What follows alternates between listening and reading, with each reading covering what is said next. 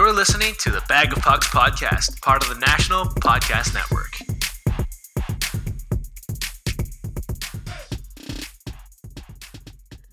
It's back to the children running the show. No more Jeffrey telling me that my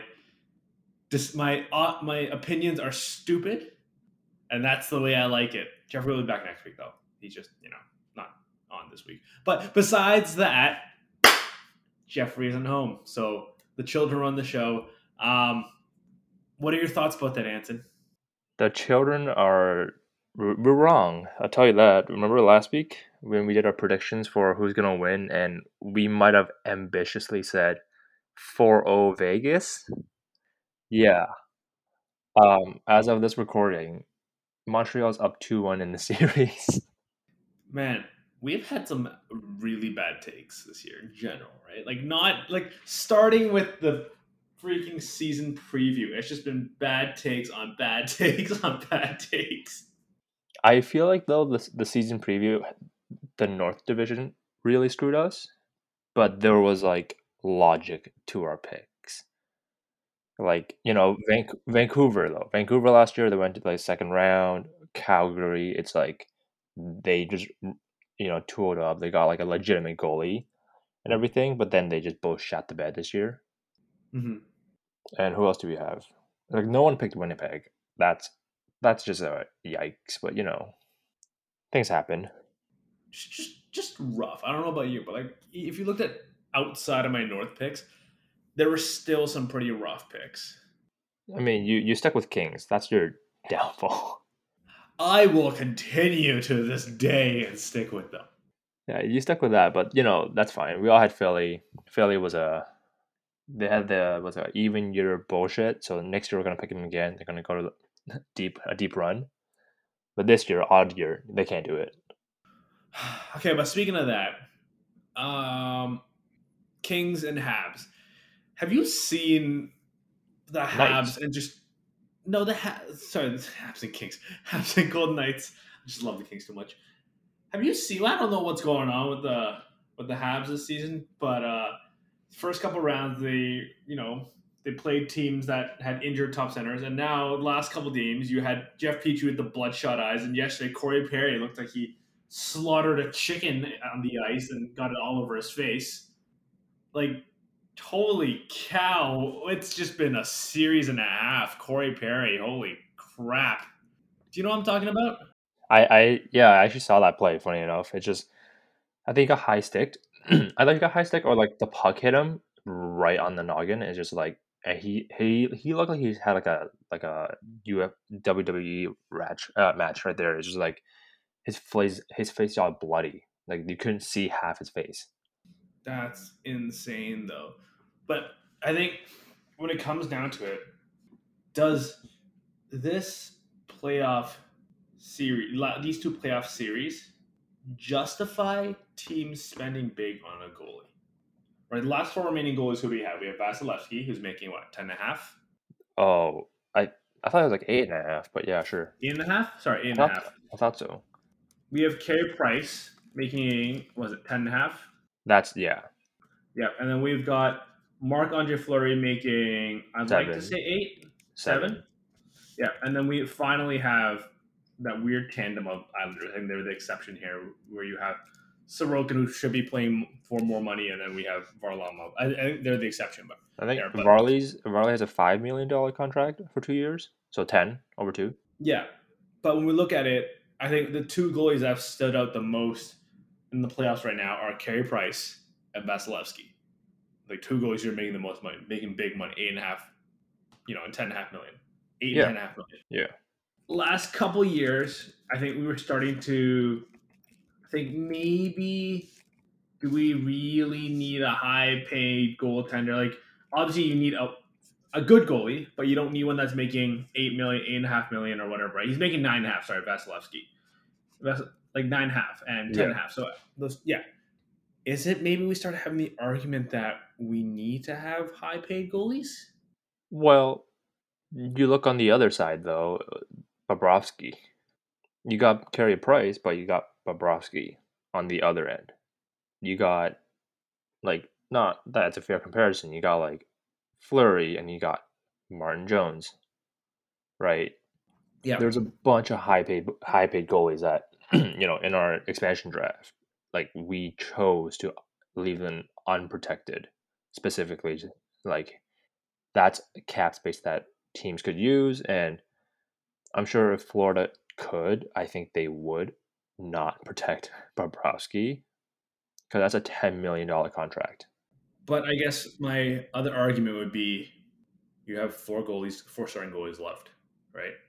Yeah, Three of them, three of the goalies in the remaining four teams are the four highest paid goalies, right? You have Carey Price, then you have Bobrovsky, which and then we have Vasilevsky and then Fleury. Those are the four highest paid goalies. Three of them are still in the playoffs. yeah, no, I know what you're saying. It's like give your goalie a high contract, a nice contract, and he steps it up during the playoffs. That's what we're seeing here, basically. Because realistically, like, how do I put this?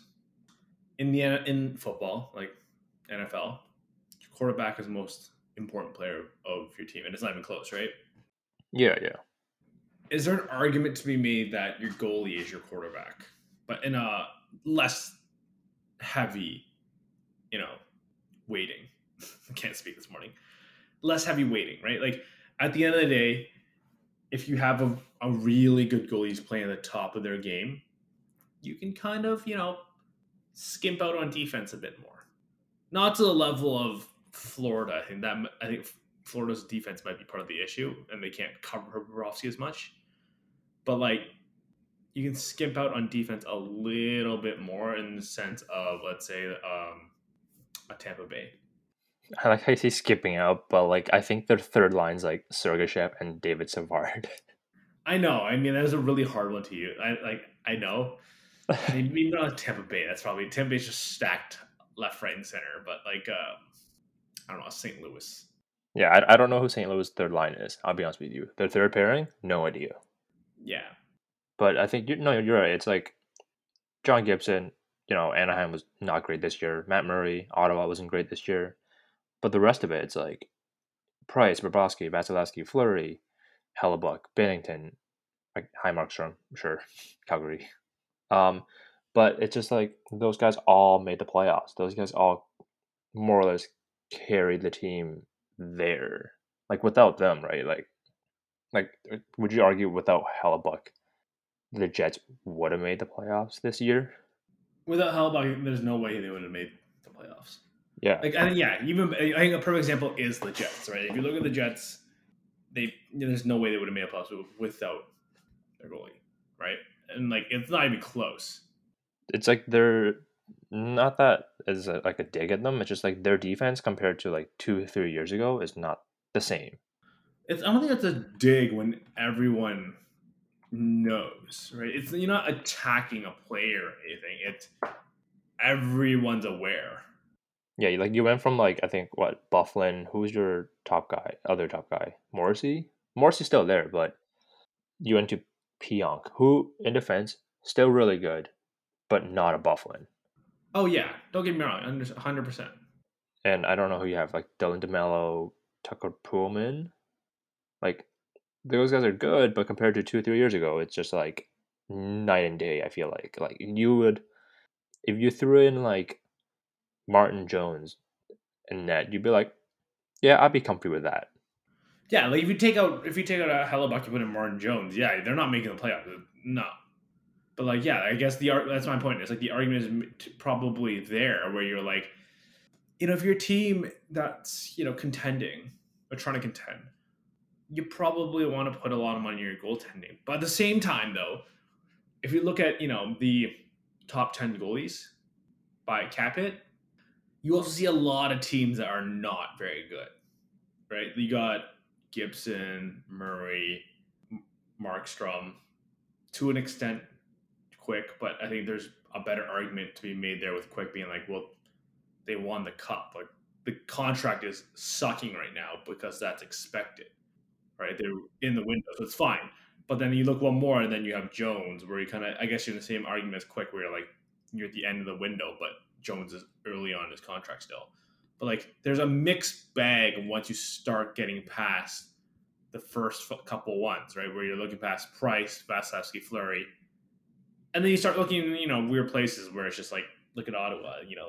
Paying your goalie a lot doesn't really do much. Same with Calgary, and then Gibson, who I think has the best contract in the entire league. Well, besides McKinnon, but yes, it's like I would argue I would rather have Gibson's contract than McKinnon. I think they're about the same. It just depends if you want like a goalie making 6.4 or like a forward making, I think 6.4 or something. He makes it cheap. I remember that. Yeah, I know he doesn't make a lot of money. He makes 6.3 million, but hear me out. He's gonna get his contract extension when he's what, 26? 7, 8, yeah, something 26, like that. 27? Yeah, Sure. it's 26, 27. Where then he's gonna get paid again, right? Gibson's contract Yeah. is 6.4 million until he's 32. So his prime, basically. 32, 33, one of those around that time. Yeah.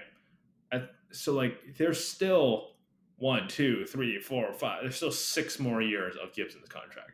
Yeah, no, I get that. It's just I think McKinnon was like, I'll take less money to help the team. So sure, he's gonna get a raise, but like I don't know if he's gonna. But his contract right now, though, as a whole. Yeah, no, I get that. It's just I think then you're right. It's like Gibson has 4 or 5 more years of this thing, and it's like McKinnon's ends in like 2 years or next year. It's like depends on your. I guess it depends like on your needs. It's like I feel more, I guess, quote unquote, comfortable having McKinnon because like you can see right now, it's like as good as a contract Gibson is, he can't do anything if you don't have a team in front of him. He has a 903 on the Ducks this year. That's ridiculous. Okay, but then I would argue with you again, being like, you probably get to a bigger argument. It's what's more valuable, your first line center or your goalie?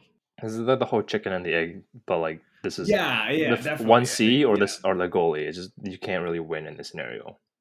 Yeah, and I'd say I'd probably rather have a goalie.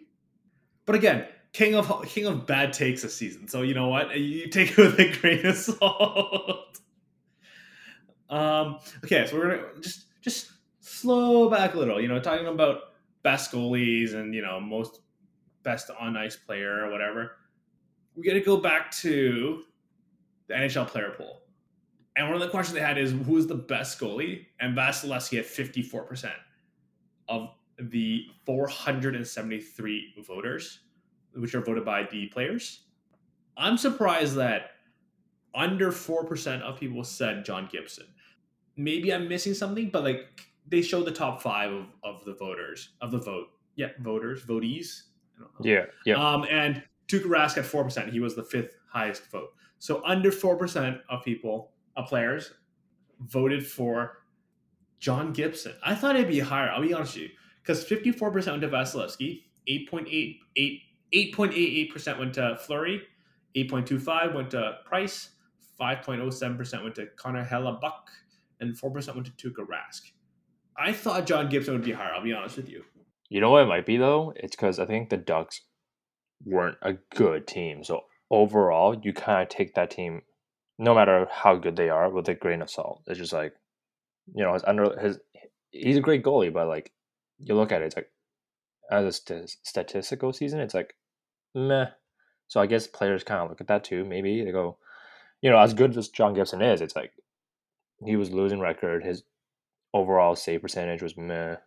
GAA was okay. Actually, that's not bad, but it's like compared to the rest of these guys, I can see where they're coming from, but we also can't. I don't know if we can. Like, can we see the other 19% of who they voted? Probably not, right?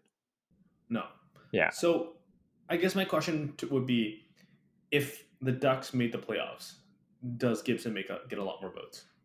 Yeah, I would say so. Okay, in your opinion, who's the best goalie in the league? Currently, Vasilevsky. Yeah, I'd say Vasilevsky too. I don't know how that's even like a debate. It's just he was unreal. He's getting better too. Yeah, that's the insane part.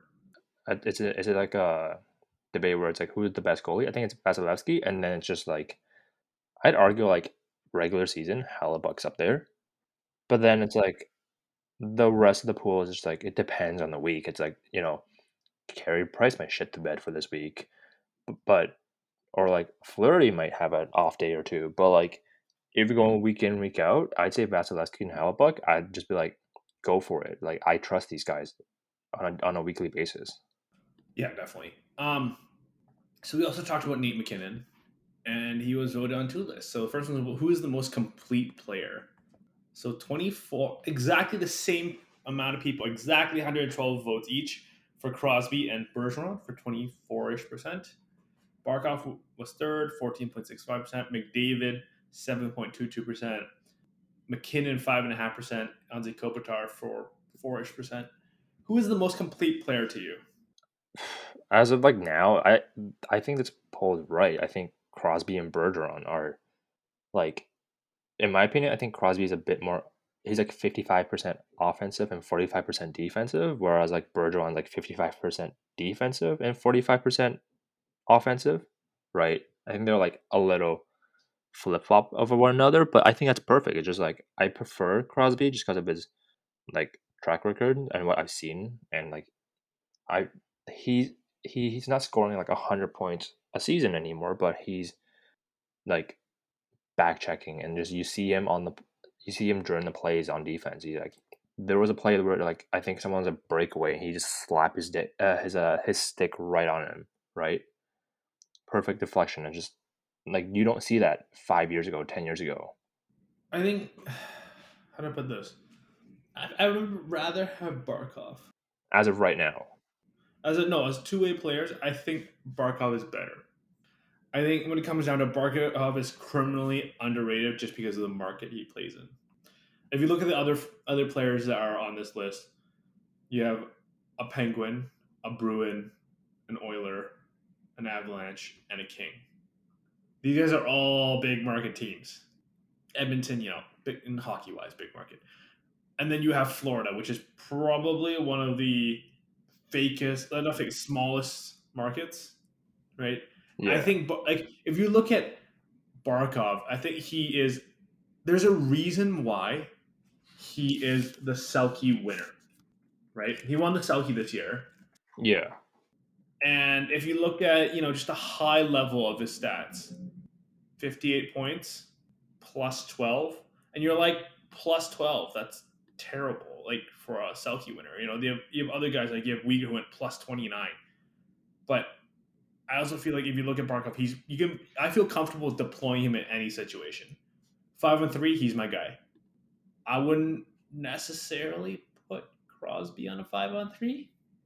I would feel more comfortable with Barkov on a 5-3. Or Bergeron, but yeah, you're talking about Barkov currently. Yeah, like I think like Barkov's been very underrated, and this year was kind of like a little coming out party, as quiet as possible. Still, it's just like people notice him, but they're not giving him the fame that I guess he deserves. Yeah. It's like you see all these guys like Crosby, Bergeron, McDavid, McKinnon, Kopitar. It's like they all like you've heard of them. You see them on the regular on TSN or like on your Instagram, just highlight reels. But like Barkov's just kind of like very quietly just doing his job perfectly. Yeah. So yeah, I don't know if maybe it's just because he's quiet, but we're gonna go through a couple more. We're not gonna go through all of them. A couple I just don't really care too much going over. So I'm interested in your opinion on, you have one game to win, one position. Sorry, one player. You have it's a fantasy thing where you can kind of just grab one player for one game. Who do you take? It has to be McDavid.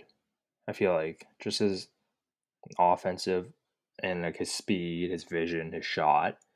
Just like you've seen Do him. you know? I guess that's my question. I'm surprised that 4.5% of the 460 players said Bergeron. McDavid had 37%, he was the highest, which I think is probably who you want to take. Crosby 23%. Here's where it gets interesting. McKinnon had 5.8%. I'm like, that's okay, I can see it. 3.5% of the players said Patrick Kane. Yes, because do you remember the first quarter of the season he was dragging that team of the Blackhawks in playoff contention? But that's telling me they would rather have Patrick and Connor McDavid, who has a history of dragging teams to the playoffs. I guess you have Draisaitl as your second, right?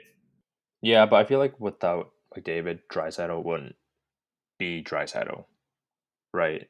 Definitely Draisaitl wouldn't be as famous or efficient, I guess, yeah, the right word. But I think he'd still be really good. I don't know. I would rather have McDavid. I'm just surprised that people would say. I thought this would probably be. I thought this was going to be a 4-person race where it'd be McDavid, Crosby, Vasilevsky, and I thought Hedman would be on there. There's no defenseman on this top six. That's where I was like, oh, interesting. I guess you need 2 defensemen to do something. I guess you need like a pair. I guess. Going back one thing, it's just the whole complete player. I feel like Draisaitl was a bit. He's not on it. Was he? Do you feel like he's a complete player though, or no? I think he suffers the same thing from Barkov, where there are bigger focuses. I think you could argue that part of it is that he's German and not Canadian, Okay. in the sense that you get less focus in the media. Canada, I guess, in a way, how do I put this? We're not used to successes in sports as much. And you see that a lot when it comes to like tennis or golf, where they're just like, oh my God, look, a Canadian's being successful. And then all the focus gets on there. And you kind of suffer with that too with Edmonton, where it's just like, they're doing really well. Let's focus on the guy who's more marketable, who will draw more eyes to the TV. And I think McDavid or Draisaitl, McDavid draws more eyes. Easily, yes. Yeah. So he kind of suffers from that too. In terms of defense with Draisaitl, I think he's a very good defender, but I don't exactly know if he's the most complete player. Yeah, it's fair. It just also just like Like, how do I put this? Yes, this year he was a plus 29, so that looks amazing, right? But then if you go backwards, last year he was a -7. oh yikes. Yeah, so he kind of bounces every year in the NHL. Where the first year he played, I don't think it's fair, to judge him off his first year. So we'll skip the first year where he was a -17, but he was a -2, a +7, -7, +2, -7, +29 this year, right? So I think it's hard, right? Because then it's not fair in the sense that I just said Barkov +12 or whatever it was. That's still very good. And then we go like, well, Draisaitl +29, is that an anomaly? Right? I get it. I totally get it. But I don't exactly feel like Draisaitl is a great defender. He's an elite offensive player. Don't get me wrong. But I don't know. Right? Like this year, his Corsi just shot up, right? And the issue I kind of have, I guess, in a way, is that his PDO was ridiculously high, 106.4. You can argue that it's luck, but you can also argue that he's a career player who starts on the offensive zone. So this year, 61.4% of his zone starts were on the offense. His career, 60.4. Where it kind of just shows that they trust him to play offense, and why the hell not, right? And then if you look at a player like Barkov, his PDO is much more near that 100 level, right? Where it should be like the luck is about average. This year, 98.3, but average 100.8. So he's relatively close to the average distribution. And then we look at zone starts, it's 54 and 45, right? Still not, at that you're starting that defensive zone, but at the same time, like it's fine. It's not so big of a difference. You can always compare it to a Bergeron who has 50.7 and 49.3. But my point is there. My point is there. Where it's just like you trust him to play offense, so he doesn't play much defense. He doesn't have to play much defense. Yeah, no, for sure. It's just like, would you rather have a guy who's kind of scores, like he doesn't play defense, but he scores like 6 goals a game for you, or just, a guy who shuts it down but doesn't score for you, right? Mm-hmm. It's kind of the debate we're kind of having there. Are there any more here that you want to go through with like? Yes, there's one. There's actually 2 more. I'm going to go through. It's very quick. Who has the best shot in the league? I'm not. Ovechkin was first with almost 49%, but the two I want to go through was Shea Weber at 5% of votes. Mm-hmm. Besides his slap shot, like if you take away the slap shot, he's not even close to that, right? But I think it's because his slap shot's so good that they're putting it up there, right? It's like he's the only defenseman on this list, Yeah, and it's like he's above Line, which is, this season he was not great, but it's like Shea Weber. Whenever he takes a slap shot, you have to take notice. It's like, you have to get out of the way. well, that, or you just gotta, just make sure you have eyes on the puck, some way or somehow. So I'm like, like in terms of defenseman, I get it, so it's fine. But the one that really confused me was 14 players out of the people they interviewed said Patrick Laine had the best shot in the league. I know he's got a great shot, but I don't think he's the best in the league. Okay, first of all, we had him for like half a season, if that.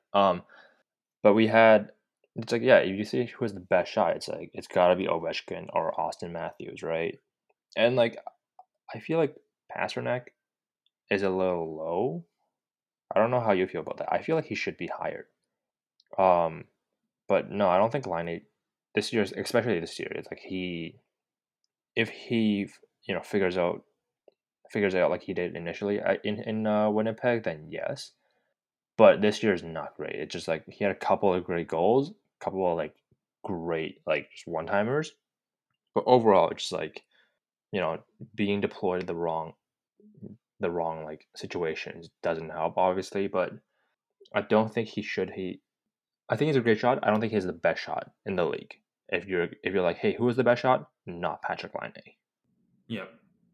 So, like Patrick Laine gives me the reminder of Hall of Very Good shot. You know what? Like in the sense, like you would say that in terms of tiers in the league, Ovechkin's got a Hall of Fame level shot. I'd say Pasternak's got a Hall of Fame level shot. I get the vibe of Hall of Very Good when it comes to Laine's shots. Yeah, like it's there, but I think if he, these next couple of seasons he figures it out, then it's gonna be, deadly, really deadly. I think it's like in the right position. Yes, he is one of the best shooters, but um, there are times where it's like he kind of panics and just you seen him in Winnipeg. It's just like he panics and kind of just like dangles a bit, whereas like he could have just shot it. So I feel like he has to figure that part out and just be like, I'm not gonna try and dangle you. I'm just gonna shoot it because I can't do that. Yeah. All right. So there's one more I want to talk about, and it was the best defenseman. Okay, who do we got? It was just a runaway with Victor Hedman. Like I get it, Victor Hedman's the best defenseman in the league, but I didn't think it'd be that obvious. 65% of players said Victor Hedman. So I was surprised there. Yossi being up there, I understand that. Cale Makar being at 7%, I was like, that seems a little high. And then I saw Drew Doughty at almost 3%, and I was like, what? Don't get me wrong, love the Kings, absolutely love the Kings, but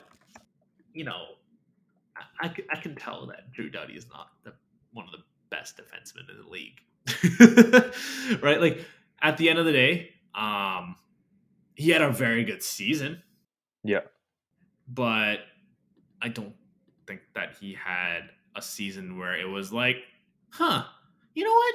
I could see being the number best defenseman in the league. 13 players said that too. I'm a little surprised there. Out of the top five, we had Seth Jones and Miro Heiskanen on top. At 6 and 7, sorry. I would probably pick Seth Jones over Drew Doughty at this point. like currently, like as of this season and like kind of the next couple of seasons moving forward, you're saying? No, I would say Drew Doughty's probably not as good as Seth Jones at this point in his career. Don't get me wrong. When he was at his prime, yes, best defenseman in the league and easy argument, right? Oh, who's not on this list? Who? Pietrangelo. I don't think Petrangelo top defenseman in the league. But Drew Doughty is apparently. I think that's one of those legacy picks, kind of like how people said Tuukka Rask was the best goalie in the league, or kind of have I don't know. I don't know here. I'm missing somewhere. Like it's one of those like legacy picks more than anything. Yeah, I think also like you have to remember like these are just players' picks. Some of them might be like skewered towards their own teammates. I don't think like if you look at it's about 470 players they asked, right? Yeah. Divide that by 30, 31, it's not just one team, right?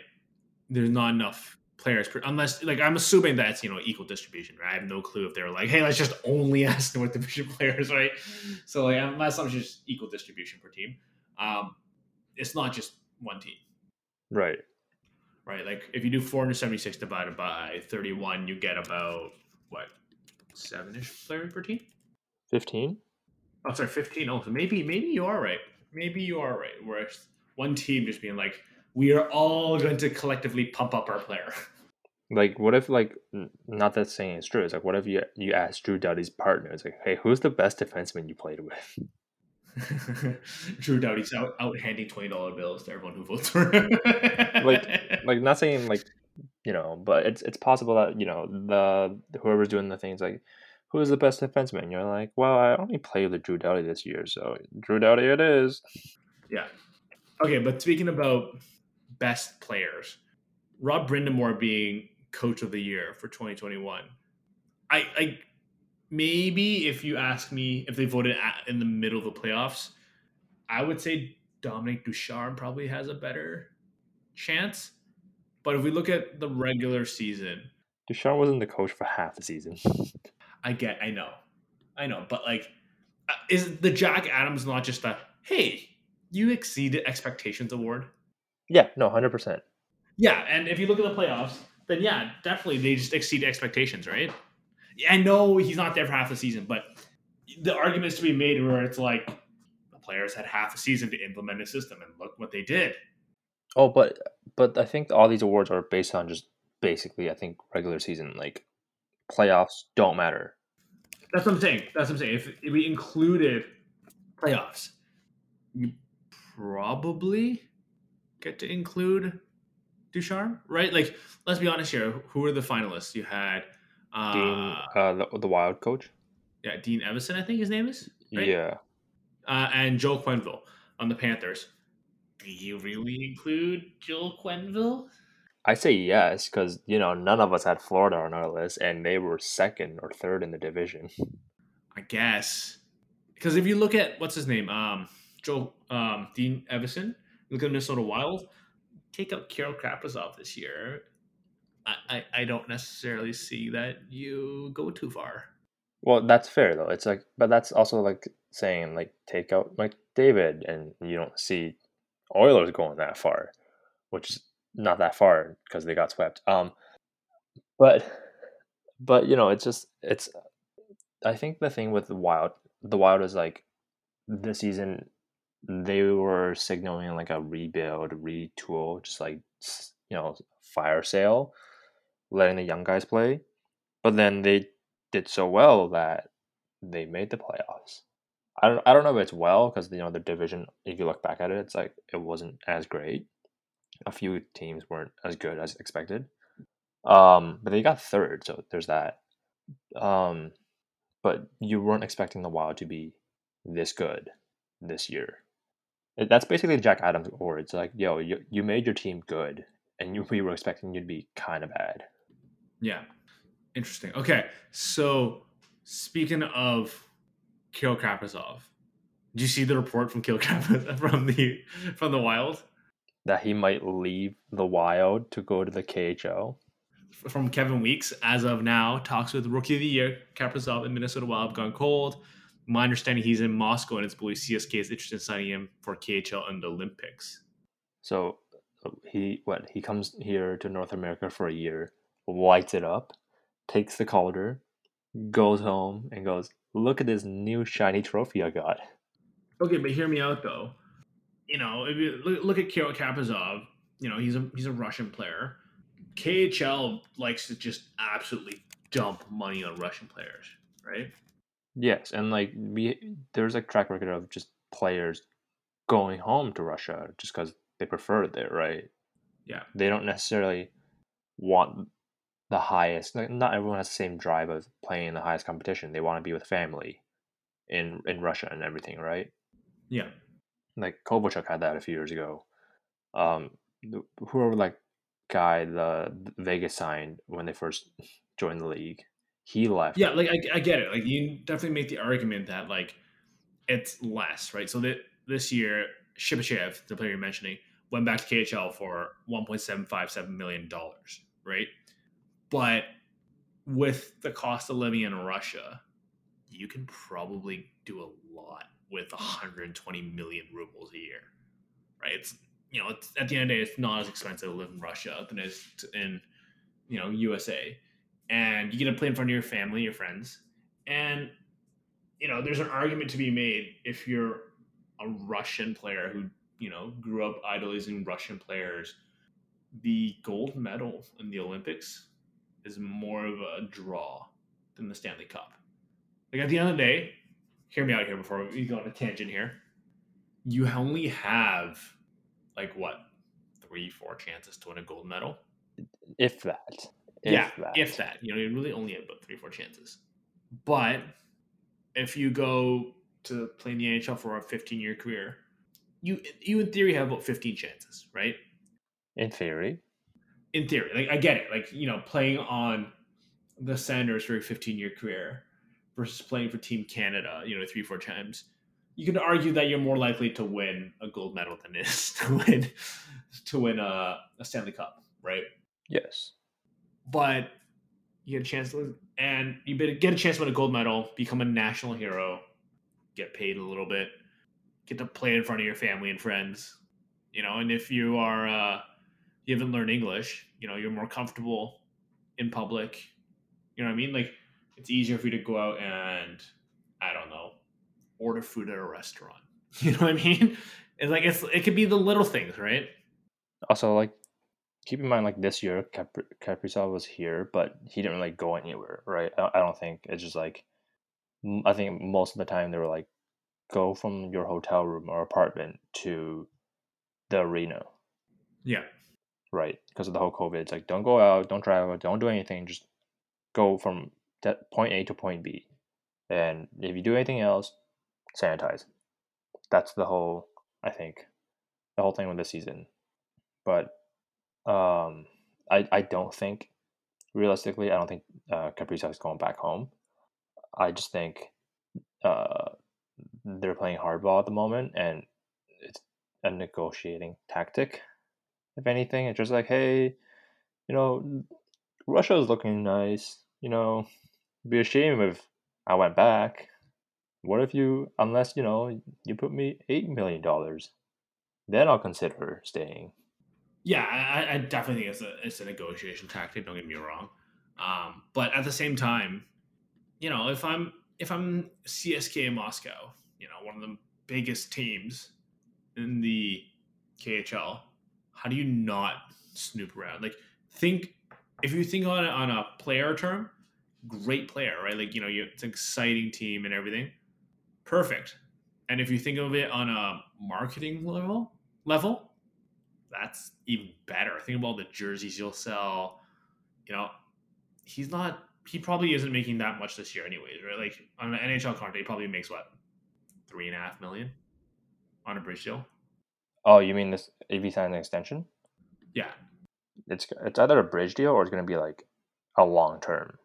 Yeah, I can't imagine him signing a long-term deal now. At the end of the day, the body of work isn't there, right? Like, don't get me wrong, very good player. I'd very much hate it when he plays the Kings, but he only has one NHL season.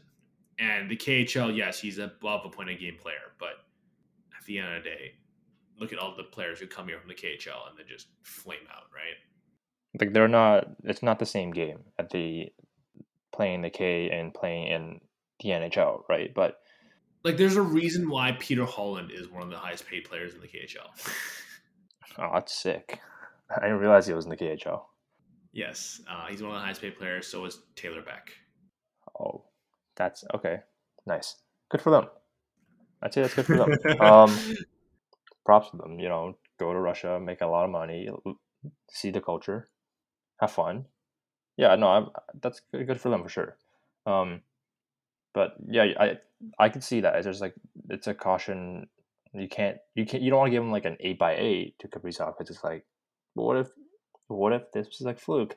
Doesn't seem like a fluke currently, but there's always that possibility of going, what if he's only like a 50-point player over an 80 game or 80 game season, and you give him 8x8?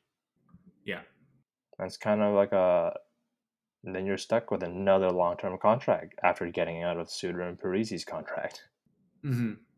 And that's not, you don't want to do that. So it's like, I guess that's what's Bill Guerin's stuck about. It's just like he got to figure out, do you want to give him a long enough extension, to make him so your window when you're competing again, he's still here on a really nice deal, or do you want to go like, here's a long-term contract, relatively shorter or lower AAV, but security, like more money over more term. Because I don't think it's going to be similar per se. Because one was one was younger, but if the worst case scenario is probably like what Eeli Tolvanen, Yeah, right? That's the worst case scenario, right? Like he, in the KHL, 36 points in 49 games, and I know that's less than one a game, 1 point a game, and Kaprizov was above 1 per game, and that's comparable to that. I had the first thing that came out was Eeli Tolvanen, and if you look at it since then, like he just needed time to develop, right? Took a couple years in the AHL, and then this season, 22 points in 40 games. That's fine if you want to pay that player like that, $1 million, $1.5 million, $2 million, and then Kaprizov is obviously better. That's where I came with a $3.5 million. But then, do you really want to be paying $8 million, for example, to a guy with just one season of work? that's your issue. It's just I think he's RFA this year. Yeah. So and he's not old, but he's 24. So it's like, it's the whole Panarin situation. I think it's like, do you want to get? I think you should give him like a bridge deal, see how he does for the next couple of years, and then hope that you can sign him to another extension. Because this is, honestly, God, this is just the whole Panarin situation when he first came over. It's just he's a bit of an overager, but you have to sign him an extension, otherwise you lose him for nothing. Yeah. This is the unfortunate thing. Okay, so speaking about interesting deals, Jason Spezza. I've got one more very interesting deal we're going to talk about after, but Jason Spezza, $750 again for Leafs fans. Is this not the ideal situation if you're the Leafs? Yeah, yes, but also doesn't him resigning means that you have to protect him? I'm pretty sure Pretty sure they're not going to pick Jason Spezza at 8. And can you not just file the contract after July 1st? I think they already signed him though. Yeah, but you'd file it on July 1st. Yeah, no, I get what you're saying. Yeah. He's 38. Jesus Christ. Yeah, you're not taking a 38-year-old player, right? Especially you can file it now, especially when you have a guy like Jason Spezza who's just like, pick me, I'll just retire. Screw you. That's what he did on Right? the waivers, isn't it? He Yeah, was if you do that, you're Seattle, you're like, all right, I'm not picking him up because that's just a waste of a pick too, right? You pick him up, he's just gonna retire. He said it. He told everyone, right? And the moment you pick me up, I'm retiring. You're Seattle. You're not running that risk, are you? You don't want to run that risk. You can have a productive player like a Travis Dermott instead. Yeah. Do you know how many points Spezza had this year? A lot. If you look at his 5-on-5 and 6 per 60, he was top 5. He had 10 goals, 20 assists for 30 points in 54 games. It's over a half a point a game. But that's exactly what you need if you want to be a cup contender, right? You need depth pieces like that. No, it's exactly what I'm saying. Just like he could easily get like honestly got like a 30 million over two or like 6 million for 2 years somewhere else. But he's like, I want to win a cup in Toronto. Yeah, and I think this is the type of stuff you need if you want to be a contender, right? So signing like not old, but like nice cheap contracts to like veterans. Productive depth pieces. Yes. Because, like, let's be honest here. I think the two ways to do that is you either sign them like a Jason Spezza when they're a bit older, or you do what they've been doing this season, where it's just like bring in a third team and bring down the cap a little bit, right? The cap hit, but you only have so much you can do, right? This season they only have their second, fifth, and sixth left. Next season they have their first, second, and seventh left. They already traded away their third, fourth, fifth, sixth of next season already, 2022. Yeah. Jesus. Like, don't get me wrong, the Leafs I think are actually in a better position than a lot of people believe they are, in terms of depth because of the commitment that Kyle Dubas has had off the ice. So when we looked at Mikheyev when he got hurt, and who else was the other KHL guy they signed and then traded to the Sharks? Barbashev? Barbashev, yeah. Just the commitment to say, hey, we can't play you, we will trade you. And when it, building those relationships with those KHL agents or Russian player agents, where it's like, okay, you know what? Look, we're not going to pay you top dollar, but we have a commitment to you that, you know what? If we can't play you, we will trade you to an area where you can get paid. Yeah, they did that with Lehkonen. They traded him to the Jackets. Yeah, so it's those things. I think being able to have those relationships and that reputation to you where you can just go in the AHL and just kind of do your thing, and the KHL and do your thing, makes this team a lot deeper than people think. Yeah, and also just like you have your basically your top six more or less like secured. Obviously, um, it depends on Hyman's coming back because that's a whole different can of worms. But it's like you can convince other old aging veterans to join your team. Like Nick Foligno might be back next year to because he didn't really play a whole lot or like he didn't bring a whole lot this year. That's a little optimistic to think Nick Foligno would come back. Just realistically, what do they have in terms of cap space? Yeah, but he could sign like a nice like cheap deal, like a one over I don't know, like 1.5 or two, You right? think Nick Foligno's coming for $2 million? He could. Like he's 33. I think this is his one last big payday, though. I think he goes for like 3 years. 18 million, 15 million. You think someone's gonna offer him $5 million a year? You know what? You're I right. don't Maybe think like a so. 4 million. I think he goes around for 3 or 4 million. Yeah, so it's like, but I think it also like depends on who offers it to him, right? It's like he might want to come back to the Jackets because that's where his home is. He might want to go to the Wild. That's where his brother is, or he could just come back to Toronto because you know his dad played here, and in technically Foligno again, like I said, he didn't do as well this year, so you might want to run it back and just try again this year. Just a 1 year prove it contract. Yeah, Interesting. I don't know. I'm not as optimistic as you are about that one, though. it's a possibility. I just don't know. And like Galchenyuk, he his value went up, so he might come back on a not cheaper. He's 27, so I don't know about that one. I think if you're Galchenyuk, you probably try. You come back at like a small raise, like this year's 1 year 1.05, was it? I don't know. It's something like that. Yeah, I think you come back at like a 1 year or 1.3, 1.25 million. Yeah, like there's a few guys I think if you're Dubas, you can convince to be like, hey, like, you know, you won't get top minutes, but we can guarantee your playing spot, and like you, if you're gouged, you're like, hey, you can play with if Hyman doesn't come back, you can play with Matthews and Marner, or you can play with Tavares and Nylander. Yeah. Like, we're not gonna pay you top dollar, but we're gonna inflate your stats. Where next year you can go get paid. Yeah, exactly. Or possibility get out of the first round, be something historic. Create that. What's the word I'm looking for? Create that body of work that I keep mentioning. Yeah, pad your resume basically. Mm-hmm. That makes sense. So one last thing I did want to talk about in terms of contract, I did mention Rick DiPietro, baby. That is a hefty contract. So I think they're halfway done his buyout.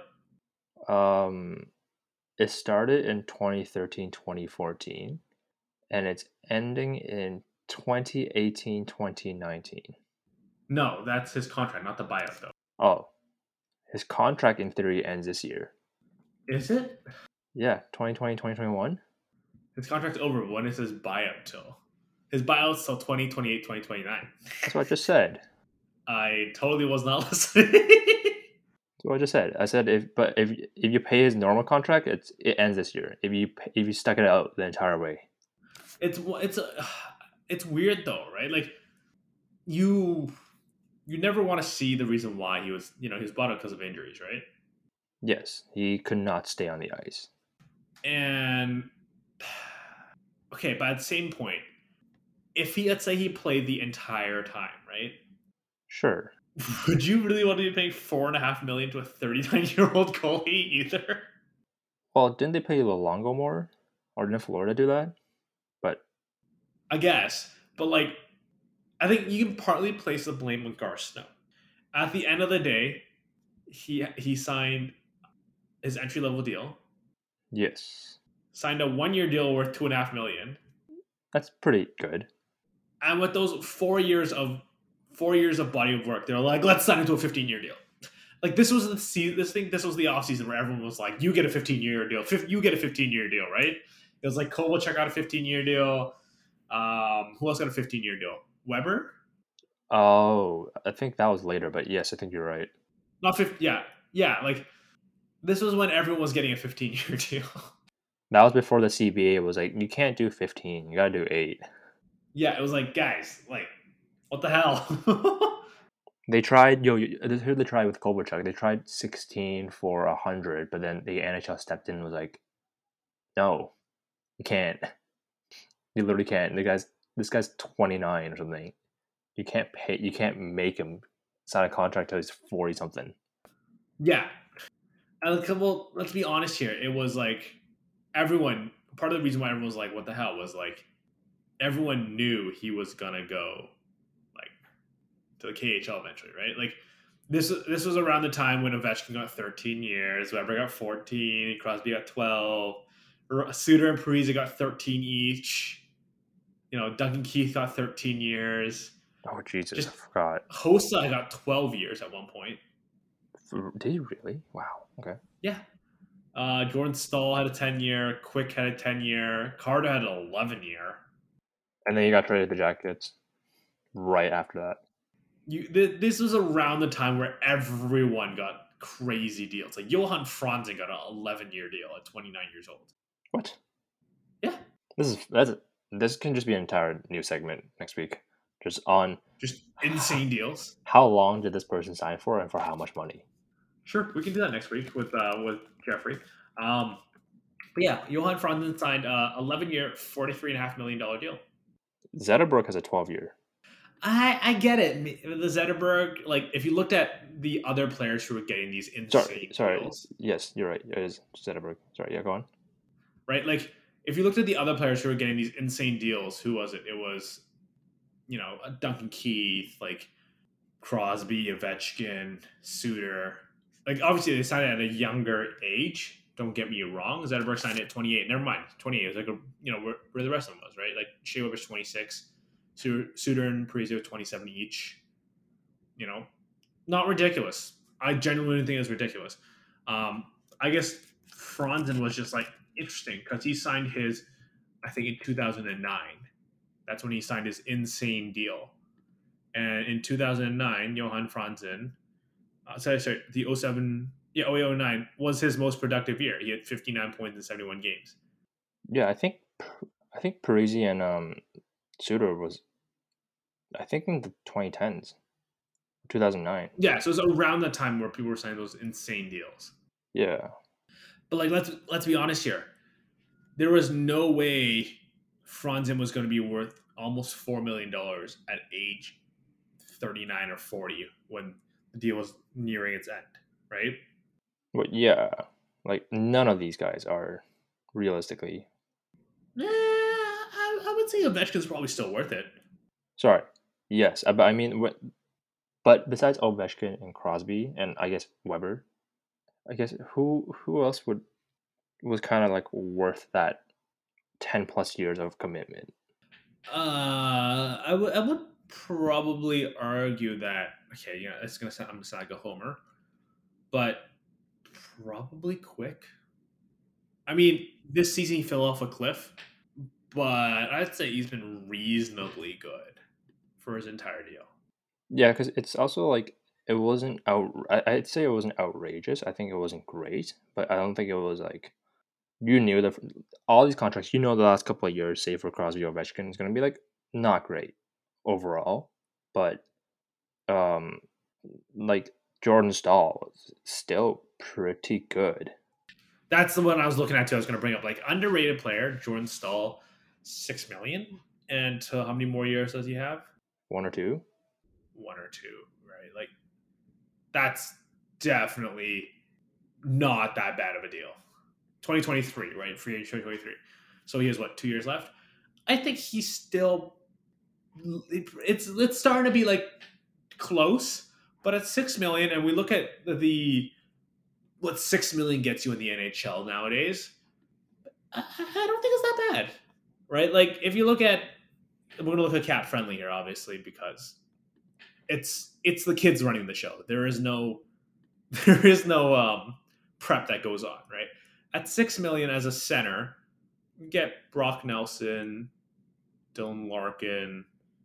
Barkov has a crazy deal, but like I'm just looking up and down, right around Jordan Stahl around 6 I million. think Eberle. Eberle's not a center. I'm looking at centers, right? Like you have Brock Nelson at 6, Dylan Larkin at 6.1, and then you have Nick Schmaltz at 5.85, Adam Henrique at 5.825. I don't think that's that bad of a deal. You know, at 32 years old, I would have preferred maybe a year or two less. But I get it. When that, you know, you pull back to the years, your AAV goes up, right? He would probably, you know, it's like a 9 year, 7 million, for example, or whatever, right?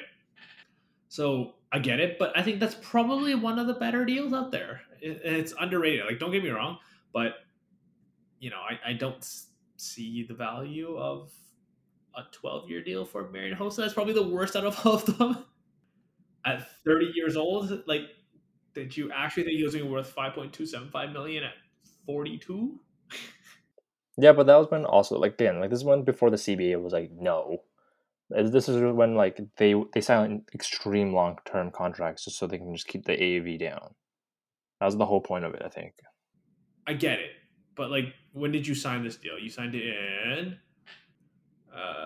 2009, I think, was it, right? Is that when you signed the ridiculous deal? Anthony, you gotta help me out here. Which one? The ridiculous deal, the 12-year deal. I think it was 0809. Yeah. Yeah, 0809. Yeah, 12-year deal. Yeah, 5.275. 0809 to 0809, that season beforehand. How did he do? Clearly didn't prep this. We're just kind of just doing our thing here. That's what happens when Jeffrey's not here. We kind of just, the show goes off the rails a little bit. Season before, I guess, you know, almost a point a game player. I'm fascinated. I'm blown away by the amount of guys who signed 10+ years of in deals. You would think, right? You would think it'd just be like 1 or 2 players, and then you just have like, hey, what about like 10 or 15 of them? Yeah, I'm like some of these guys. I'm like, oh yeah, I forgot they were you know this long of a contract. Like it's insane. Like I kind of want that to happen just because I want to keep that just because like it's like who else would do this?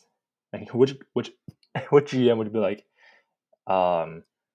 hey Matthews, you like to be paid for another 15 more years? But here's the thing, though: you would end up having a bunch of players be like, not players, teams, like rich teams, just be like, "We'll sign you like a 30-year deal, just LTIR the crap out of you for the last couple of years." But then there's the whole CBA. Pardon? But then that's where the CBA comes in. It's like you can't just LTIR. There's really specific rules. You would have to do something like that where it's like, but then how do you distinguish between and LTI retire, and then LTIR because you're genuinely hurt, right? Like the point of LTR is to replace players that like really can't play, and it's not necessarily fair to be like, well, screw you, you're out of luck, right? Yeah, that's the whole, I guess, issue. It's like there are guys who are genuinely hurt, and there are guys who are just like too old to play. Yeah, I would love to see it too. I think it'd be a lot of fun to watch that, but I don't know. Yeah, I think this could be a whole different thing. We're just talking about who signed this contract and how. Just some of these guys, I'm like, oh, okay, cool. But some of these, I'm like, wow, I forgot this actually happened. Yes, sir. All right. With that being said, this episode is actually a lot longer than I thought it would be. I thought it would take like 30 minutes. Gone over an hour.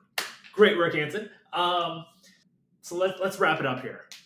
Unless is there something else you want to talk about? No, I'm pretty good here. Oh, you know what's funny is that actually I do. I'm looking at it right now. Kovalchuk signed us $15 million for 15-year deal for $100 million. Connor McDavid, 8 years, $100 million. Well, I mean, like if you look at the year, right? Like what year was Kovalchuk's deal again? It was like He 2012? signed 2010. 2010, right? Like 2010. Look at what the salary cap was at 2010, right? Yeah. Like cap percentage, I think is probably a better way to look at it. But yeah, those are both ridiculous deals, right? Like let's be honest here. I'm curious, how much did Kovalchuk actually make from it, right? Like Yeah. No, he left after like 2 years, I think, or even 3 one. years. I think 3 years. It was real quick. Yeah, and then like Kovachuk's one of those weird players where I've always wondered how much they've made, in terms of money, just because like you have this weird contract where he made a bunch of money, but also not a bunch of money. You know what I mean? Like he was supposed to make 100 million, but didn't, and then he goes to the KHL and makes a boatload of money. Like he made just a stupid amount of money in the KHL. Oh, did he really? Okay. Yeah, he's made a stupid amount of money in the NHL and the KHL. Sorry, and then he comes back and he makes more money. More money somehow. The Kings. And then gets bought out, and then somehow goes for the league minimum, and now he's a free agent because they were like maybe he wants to come back. Didn't get to come back. He wanted to come back for the playoffs.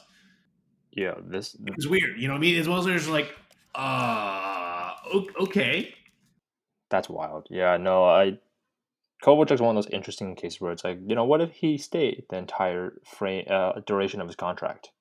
What could have been? Yeah. Like, this was when the KHL was really well funded and was just throwing money everywhere. I believe in the KHL, he made in base earnings, when he was playing for St. Petersburg, about 10 million. He was the highest paid hockey player. Like a year? So here I got a weird little website called Hockey Zone Plus where I'm looking at this weird stuff. 2013, 2014, his base salary was 4 years, 4.4 million. But Sports.ru said it's probably closer to 10.3 million. And then you kind of talk about some Sove Sport. I don't know what this website is, right? I'm just reading it off here.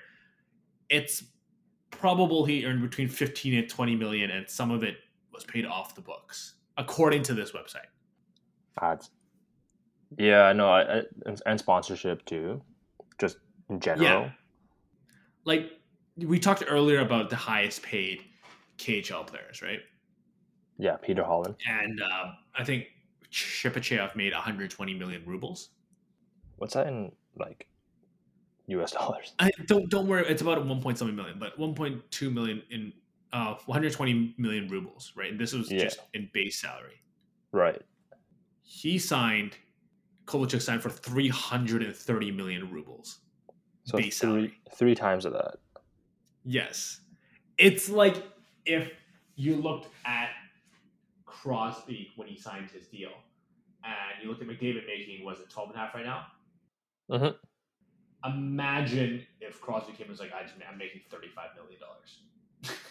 Oh, now we have the salary cap with the NBA. Yes. Nice.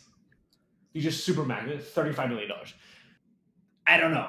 Maybe we're going off topic here, but that's one of those players I'm always just like, how much money did he actually make? Because it's definitely one of those, just because he went to the KHL, where you kind of go, it gets weird.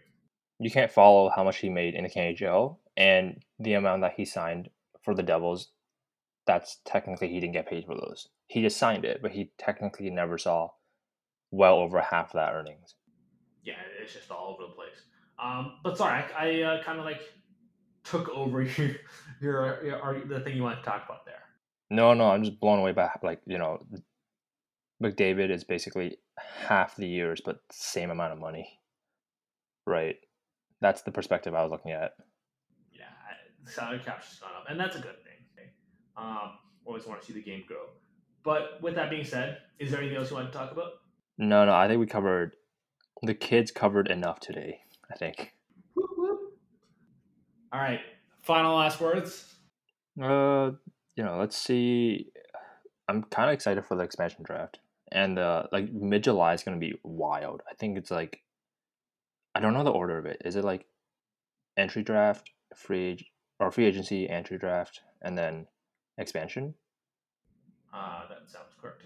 Whatever that is, it's like back to back. It's like in the same week. Yeah, I think the expansion draft is first.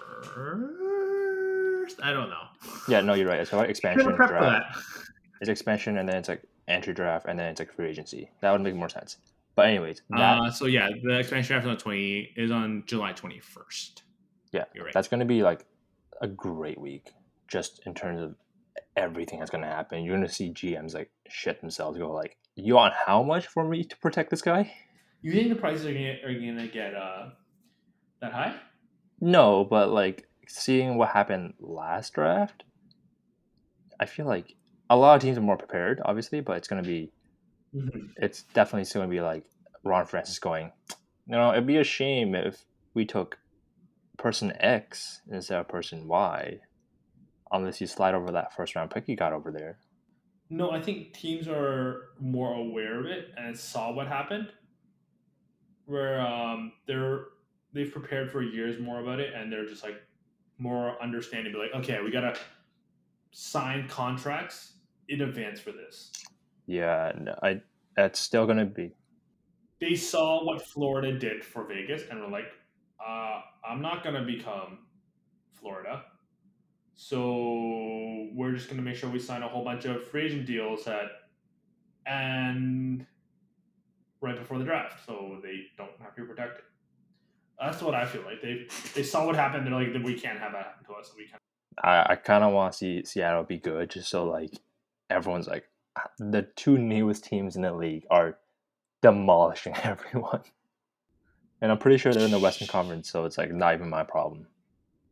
But yeah. I've pretty much wrapped up. You can go ahead and say your final things. Wash your damn hands. If you know how much Kovalchuk has made, let me know. And I gotta run, so I will see you guys later. Love y'all. Thanks for listening to the Bag of Pucks podcast, part of the National Podcast Network. You want to complain about us? You can tweet us at BOP_POD on Twitter. Thanks for listening, and we'll see you soon.